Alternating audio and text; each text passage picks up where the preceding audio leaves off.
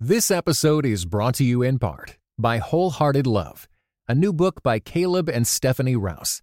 Overcome the barriers that hold you back in your relationships with God and with others, and delight in feeling safe, seen, and loved with Wholehearted Love. For more information, go to Tyndale.com.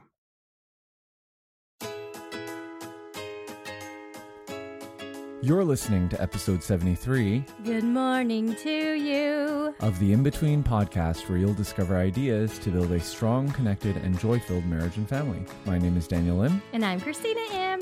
All right, well, today we're going to be talking about 5 habits to make your morning stress-free. Oh, at first I thought you were going to say stressful. Oh, they're I know how to already make those stressful. stressful. Yeah. Especially for us not being morning people. Exactly. And especially if you're living in some places where school starts at 7:15. Ooh, Thankfully, we're no longer in that position. So school starts at like 8:30 for us. It's just cold in the morning but here. yeah, exactly. But no matter what, I think if you're not a morning person and you're not carving out that time to wake up like 3 hours before your kids get up, mornings can definitely be where your blood pressure is hitting the sky. You're right. And sometimes you read productivity articles, or you hear people that are super productive, and you hear how they've already changed the world by 7 a.m. Exactly. Right, or you're failing if you early, haven't changed the world by 7 a.m. No kidding. And I feel like as you have kids, and as they, especially if you're still in that stage where they're coming to your bed in the middle of the night, and they're not going through, Woo. then Bless you know how your heart. stressful mornings Yes. can be. So what we want to do is we just want to give you 5 quick habits that perhaps you can implement 1 or 2 or maybe all of them, but hopefully this is going to help your mornings become stress-free. And if there's anything that you feel like we haven't addressed, and this has been really helpful for you, that has made your morning stress-free, then reach out to us on social media at InBetweenShow. Leave a comment on this episode at inbetween.org/episode 73. Email us, reach out to us anyway. We would love to hear your thoughts. And we'd love to share it as well with our listeners. Yeah, exactly. All right. So number 1, take some time to prep the night before. This has been a real game changer for us. So I remember when I was growing up, we made lunches in the morning. And I can remember sometimes where I'm like, I don't know what to throw in for lunch, so I'm going to throw in like peanut butter crackers or whatnot. And that's kind of what I had for lunch. And then you get to school and you're like, oh, that was not enough. So what we've implemented is that we make our lunches the night before, including Daniel. Daniel, you bring lunch to work. And so you're not making that in the morning, right? Yeah, you're right. And I find that if I forget to make it the night before, it ends up being like 3 Larabar for lunch. Exactly. And maybe a bottle of water if you're getting really fancy. Yeah, I'm throwing an RX bar right there, and I'm good to go with all my protein. Yes, exactly. So we get our kids to make it. After dinner, we're actually cleaning up from our dinner meal, putting the dishes away and all that. So they're making it as we go along there. Yeah, and it's fun. Our kids are in a school up here that emphasize the 7 habits. Stephen Covey's 7 Habits. Leader and me are some sort of Franklin Covey certified school. So what's cool about it is the first habit is be proactive. And I remember Victoria, after eating one time, instead of just sitting there and instead of really just putting her dishes away and going upstairs or doing something else, she literally put her dishes away and started making her lunch. And we were like, Whoa. We didn't even ask you to do that. I mean, they know they're supposed to do that, Yes. but usually we need to ask them to do it. Yeah. And then she was like, no, be proactive, take initiative. It's the first habit. I'm like, hey, this is awesome. Way to go, school. Yeah, no kidding. Exactly. Yeah, but it really does make your morning stress-free because you're not scrambling around. It's really helped our family. Another thing that has helped me especially is I write everything. We actually share a Google Calendar, Daniel and myself, but I was finding that I wasn't actually checking my calendar for the next day. And so I would wake up in the morning and be like, oh no, I forgot that today was, special dress up like an animal day. And I'm like, oh no, we have to do that. So that's another thing is, yes, check your calendar during the day that you're actually going through, but the night before, sometime during the day, check your schedule for the next day so you know things that are coming up. Another thing that has really helped us is I meal prep and I plan for the week. But what I forgot to do sometimes is decide or look at what I'm having the day after for dinner. And so I would forget to take out like frozen meat or something. And then it'd be like, oh, I have to spend another 10 minutes, or put it on the counter in the morning and let it defrost. And apparently that's not the safest way to defrost your meal or whatnot. So if you look the night before and we're like, oh, we're going to have spaghetti tomorrow, so let me put my ground beef that's in the freezer and put it in the fridge to let it defrost. Yeah, that's such a good idea, Christina. And I find that even for me, when I'm brushing my teeth before bed, I'll check my calendar and just make sure I know what's going on next week and the next day and just what's coming up, really, so that I can prep my mind and my heart for all the work that needs to get done. Right. Maybe different meetings or things that you're trying to sort out. Another thing we do, actually, the kids, before their bedtime, they ask what the weather is going to be. And so they are laying out their clothes the night before, so they're not getting up in the morning and be like, I have nothing to wear. What am I supposed to wear? Or all of that. And so they have that. And the one thing that we've actually asked them to do is to make sure you are laying out your socks. Yeah. And so I know some people are listening to this and being like, oh, we are still in flip-flop weather. In Canada, we are not in flip-flop weather anymore. We are in full-on, like, almost boot weather. Yeah. And so the worst is when we're trying to rush out the door and then I look, I'm like, it is snowing outside and you do not have socks. Go upstairs and get socks. And then everyone's screaming and crying and, all stressed out because they have to go upstairs and get socks and we're running late. So make sure to lay out your socks. Yeah. So take some time to prep the night before. That's the first habit. The second habit is whatever room stresses you out when it's dirty, clean it before bedtime. Now, this is very important to understand. It's not make sure your house is tip-top, clean all the way here. Because the queen's coming or something. Exactly. But it's the rooms that stress you out or the things that stress you out. Make sure that that's clean before bedtime. Because honestly, if that is an area, so for me, it's the kitchen. And if the dishes are piled up high and the counter's not wiped down and I wake up and I come down and see that often makes me stressed. So even if that causes you to go to bed a little bit later the night before, it's nice to start the day without that stress right away. Yes. And so the kitchen is, it's not my trigger point. For me, it's the living room. And so when I see toys strewn everywhere, especially socks, speaking of socks again, when I see random socks everywhere, I'm Always. like, are you kidding me? No one else in my house seems to be bothered by this, but for me, it's my trigger point. Yeah. So make sure the socks are away in the living room, the toys on the coffee table are gone, and the pillows are picked up. Those cushions, oh goodness, those cushions are picked up from the floor and put back. So those are the two rooms. Now, for example, our kids, like their playroom is either upstairs or downstairs, not on the main floor anymore. And so I don't actually care if the basement is dirty.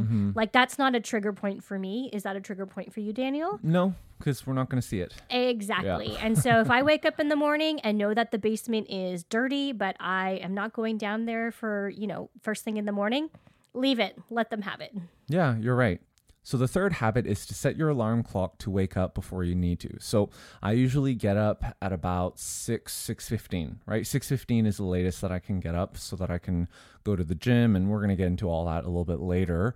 But instead of setting my alarm right at 6:15, I'll usually do like 6:07 and 6:12, 6:10, and I'll usually do it in under 5-minute increments because I know when I hit the snooze button, it's typically 5 minutes later that it'll turn on.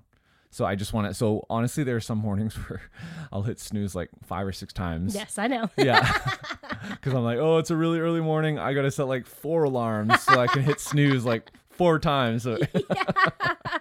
Yeah, I was reading an article about how you should try not to do that. And I was like, are you kidding me? This is my saving grace in the morning. It is. Yeah, it's not like we have to be out of the house at 6:15 or something, or it's not like you have to wake up at 6:15 and so you're hitting your snooze button, 6:17, 6:20, 6:25, because that's definitely going to add more stress. Oh, yeah. You need to set your alarm beforehand if you want those buffer times, which both of us really, really enjoy, actually. Yeah, and it's funny because even those nights where our son will sneak into our bed somehow, he's learned how to snooze our phones as well. which is dangerous when we need it to actually keep on going on to wake us up. Exactly. Or he likes when we're out. So he's like, oh, I finally have a bed of my own. I'm like, you've had a bed of your own since you've been born. You just choose not to sleep in it. Yeah. So if that doesn't work, then maybe another alternative is to just set your clocks ahead, right? And just forget that you did, so that you're always kind of running ahead of time. Yes. And so I actually did this quite a bit when the kids were young, because I feel like it took a lot more effort on my part to get them ready versus them getting ready themselves. And so all of our clocks, including the clock in the car, was 7 minutes early.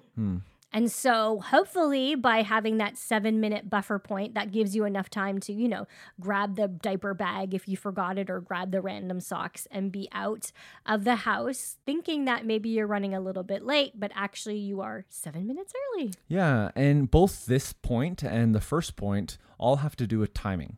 Right, it all has to do with saving time in the morning, because honestly, one of the most stressful things, at least for me, is being late or being too close to being late.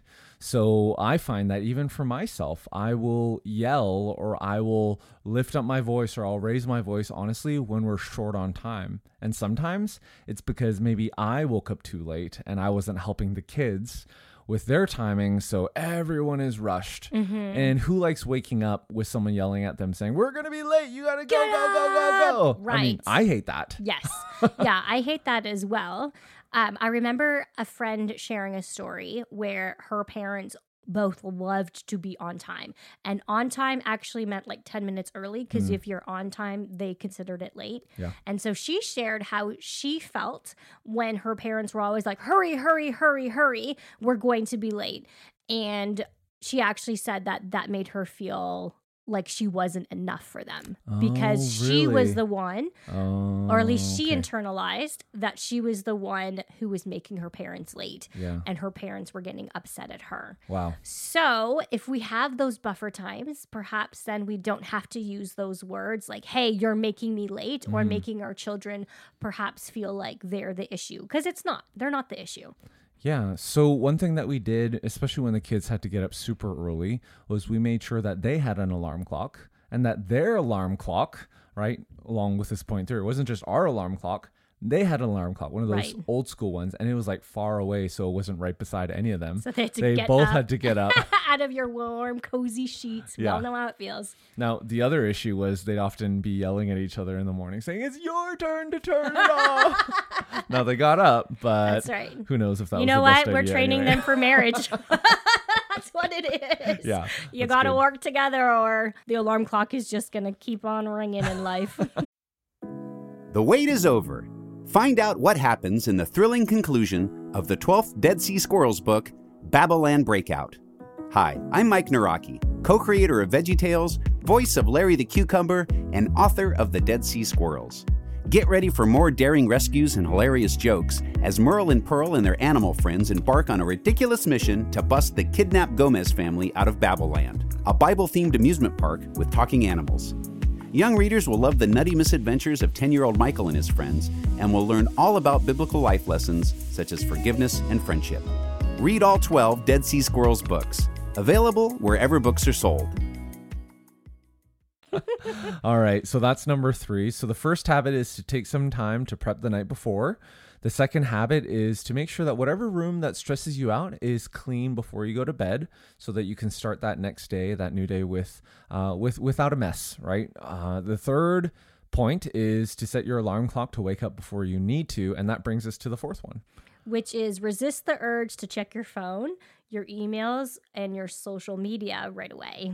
Yes, so this is an interesting point. There is some research that said that the moment you wake up, your brain is actually processing everything that you've just dreamed of. And sometimes, I know you might be listening to this and you're like, man, I haven't dreamt for years. And others of you, it's a daily thing. But what ends up happening, whether or not you remember those dreams, those first few minutes in the morning are actually a way that your brain is waking up.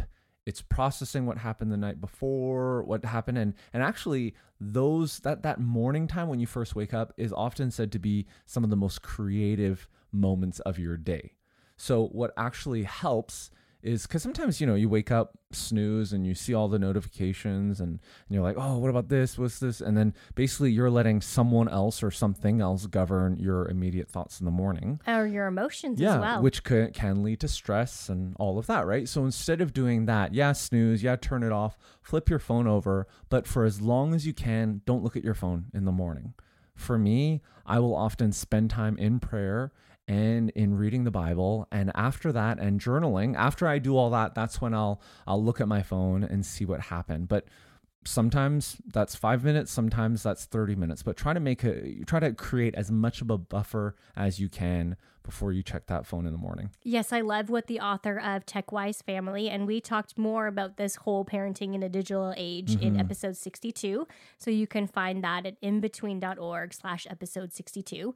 But actually what he does is he only checks his phone when he puts his foot outside the door. Oh, so okay, he has to be outside of nature or whatnot, at least, breathing the fresh air. And that's when he'll do it. And so sometimes he says, he admits that I'm like, well, I want to really check my phone. I'm going to go outside and grab the newspaper quickly and then go check his phone. And other times it's, an hour before he steps outside. And so I thought that was really good in terms of whatever works for you. If you need that actual physical barrier to hurdle over, then maybe that's something that you can put in place. Or if you're totally able to, turn your phone over after you use your alarm, go for it. Yeah, and if you can't do that, then just buy an old school alarm. I mean, they're pretty cheap on Amazon, and that way you don't even have that temptation. We have some friends that actually have brought all the devices in their house and they put them in the central charging station. So no one has devices beside them, even the parents. So we gotta, you know what's gonna work for you, you know what's gonna work for your family, but try not to check it immediately in the morning. Because, think about it. When's the last time you woke up in the morning, checked your phone, and whatever you saw or whatever you read or whatever email or social media, that changed your day? Completely. Right? It's like, it's usual minimal things or, especially during election time, some of the headlines, I'm like, are you kidding me? I have completely turned off my notifications. I hardly get much notifications anymore, but especially all the Apple News stuff. Yeah. I've just turned it all off because I'm like, you are governing my thoughts. If I want to know what's going on in the news, I will check myself, which I have to make sure that I am checking. Otherwise, literally days will go by and I'm like, what? That happened? Balance. Yes. All right. So resist the urge to check your phone, your emails, and your social media right away. Okay, so that's the fourth habit. The last habit is do something you love every morning. Okay, so for me, after moving to Edmonton, we joined a new gym, right? We had to get into a new rhythm. And for the longest time, I have not been able to work out more than twice a week, at the max twice a week. Sometimes it'd be weeks on between me working out, period. But at my peak, I've never been able to do more than twice a week. So what we did was we tried to make it easy. We tried to create these habits. So we joined a gym really close to us. It's like 5 minutes away from our home, and it's in between our home and my work and our home and the kids' school. Right. So it's right beside Costco, which is awesome too. I was going to say. Yeah. Makes life so much better. Work out and go grab a hot dog. Not really. But anyway, so with this new rhythm, what I do is I have told myself I have created this habit, and I'm 3 weeks in now. So I feel like it's almost there. Yeah. Looking really good. Thank you. 3 weeks in where I've said, okay, I cannot go to work until I work out. Right. So that's been my habit for the last 3 weeks. I haven't missed a day. Does that mean I go 7 days a week? No, but I will go Tuesday to Friday because with myself being a pastor, Saturday night, Sundays, I'm at the church and we have a lot of evening different things. Right. So Tuesday to Friday in the morning before I go to work, I have to go to the gym. Now, what I've done is instead of what it's usually been, go to the gym, work out for an hour, hour and 15, hour and 30 at the max by the time I shower and get out, it's 30 minutes.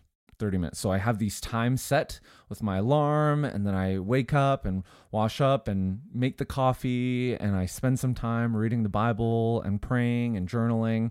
And then when the clock hits 7 o'clock, get in my car, get to the gym. The clock hits 7:45 because I'm there 7:10ish. 7:45, I'm out. I'll go take a shower or I'll go get ready. And then at 8 o'clock, I leave. So that way I'm working out for about 30 minutes, giving myself some buffer time here and there, and I'm able to get to work early, pretty early. So that's been a new habit for me. Do I love it every morning? No, Probably not. Not really. You won't. No one, even the best Olympians, don't love their workouts all the time. But the moment I get out of that shower and get in the car and go to work, it actually, you just feel better, the endorphins. right? Yeah. I mean, I actually feel really good. And I feel like I have a lot more energy these days too. So yes, I agree. And you look really good. thank you. He's blushing. Yep. So for me, I don't work out first thing in the morning. That's not what's going to be great for me. But I actually drive the kids to school. And so that's a choice that we've continued to carry forth from Nashville. The kids definitely can take the bus and be on there, but I really actually enjoy driving them in the morning. We pray together, and I always ask them what they're grateful for and thankful for. And then we also, I ask them, is there anything that is on your heart that you're concerned about for today or, during the week? And can we bring that before God? And then so sometimes it's just like, well, whatever, Mom, I'm fine. And other times it's been really sweet to hear them. Actually, I'm really concerned about a friend. They fell yesterday and I don't know if they're going to be there today. Can we pray for them? Okay. And all of that. So it's been really awesome to do that. And so that's been something that has been really, really meaningful to me in the morning. And I pray that, as we continue to drive and as they continue to grow older, that they will have those moments of those touch point moments where they feel comfortable talking, even if it's, a 5-10 minute drive. And then after I drop them off, that's when I go to the gym because I'm a little bit more awake and ready to go. Got your coconut milk coffee in. That's right. That's right. All right. So let me ask you a question about that. Yeah. Because I love what you've done, Christina, in the way that instead of just seeing this as I now need to drive them for 10 minutes, or now it's this much time out of my schedule. And instead of seeing it as this thing that you have to do, you're looking at it as something that you get to do. And you've actually redeemed that time and said, well, actually, driving is secondary. What's primary is that I get to have a conversation with my kids every morning versus if we don't have that proactive approach, honestly, a lot of times it's primary is I got to get them to school. Secondary, maybe we'll have a conversation. Right. So I really love the proactive approach that you have. Now, I'll occasionally drive the kids, like very, very occasionally, when you're sick or different things that happen. But and I know, like, I've heard from them that, and I've heard from you, like in settings like this, that questions like that happen. So I try to do that, but they just never really give me much. The responses aren't that good. They're just kind of rote and blah, blah, blah, and they're like screaming and there's all this stuff. Yeah. So do you think that the consistency of you doing that and the consistency of you asking that has created the space for them to occasionally say meaningful things? Yes and no. Okay. I think it's the fact that I'm predominantly the one doing it. And so let's say out of a month, maybe there will be one or two conversations where it actually is that, they're sharing things that they're concerned about. I mean, it's been more frequent now because life has changed and there's a lot of transition. But, if the day-to-day is pretty much the same, it's not going to be a heartfelt conversation every single time. Yeah, okay. There's more going to be, the screaming or, I forgot my library book, like all that stuff. Or literally like, can you turn up the music? I really like this song. Or turn up the commercials. Yes, they always they like the DJs as they're speaking and, bantering with each other. It's the fact that we've created those moments where, out of, let's say, a month, they have that one conversation. I'm thankful for that one conversation and that they feel that there are bridges to communication instead of they don't get a chance to talk about things because we're not listening. Yeah. Okay. That's super helpful. So there you go. 5 habits to make your morning less stressful. Number 1, take time to prep the night before. Number 2, whatever room that stresses you out. When it's dirty, clean it before bed. 3, set your alarm clock to wake up before you need to. 4, resist the urge to check your phone, emails, and social media right away. And number 5, do something you love every morning. So those are just 5. Maybe to get you started. If they're, as you were listening and you're like, oh, wow, okay, I really liked that one. We'd love to hear about it. We'd love to hear, just reach out to us on @InBetweenShow. If you're on Instagram, send us a story. If you're on Twitter, Facebook, comment, leave a remark, and any way that you can, reach out to us because we'd love to hear which of the 5 you like, but also, what are your habits? What are your habits that make your morning less stressful? We would love to hear that. We would love to help share that. And all of that is on inbetween.org/episode 73. And maybe somebody has come to mind as you're listening to this episode. Perhaps you were having a coffee conversation with a girlfriend and you're like, oh, we always feel late and so stressed in the morning. It was an awful morning. This is why.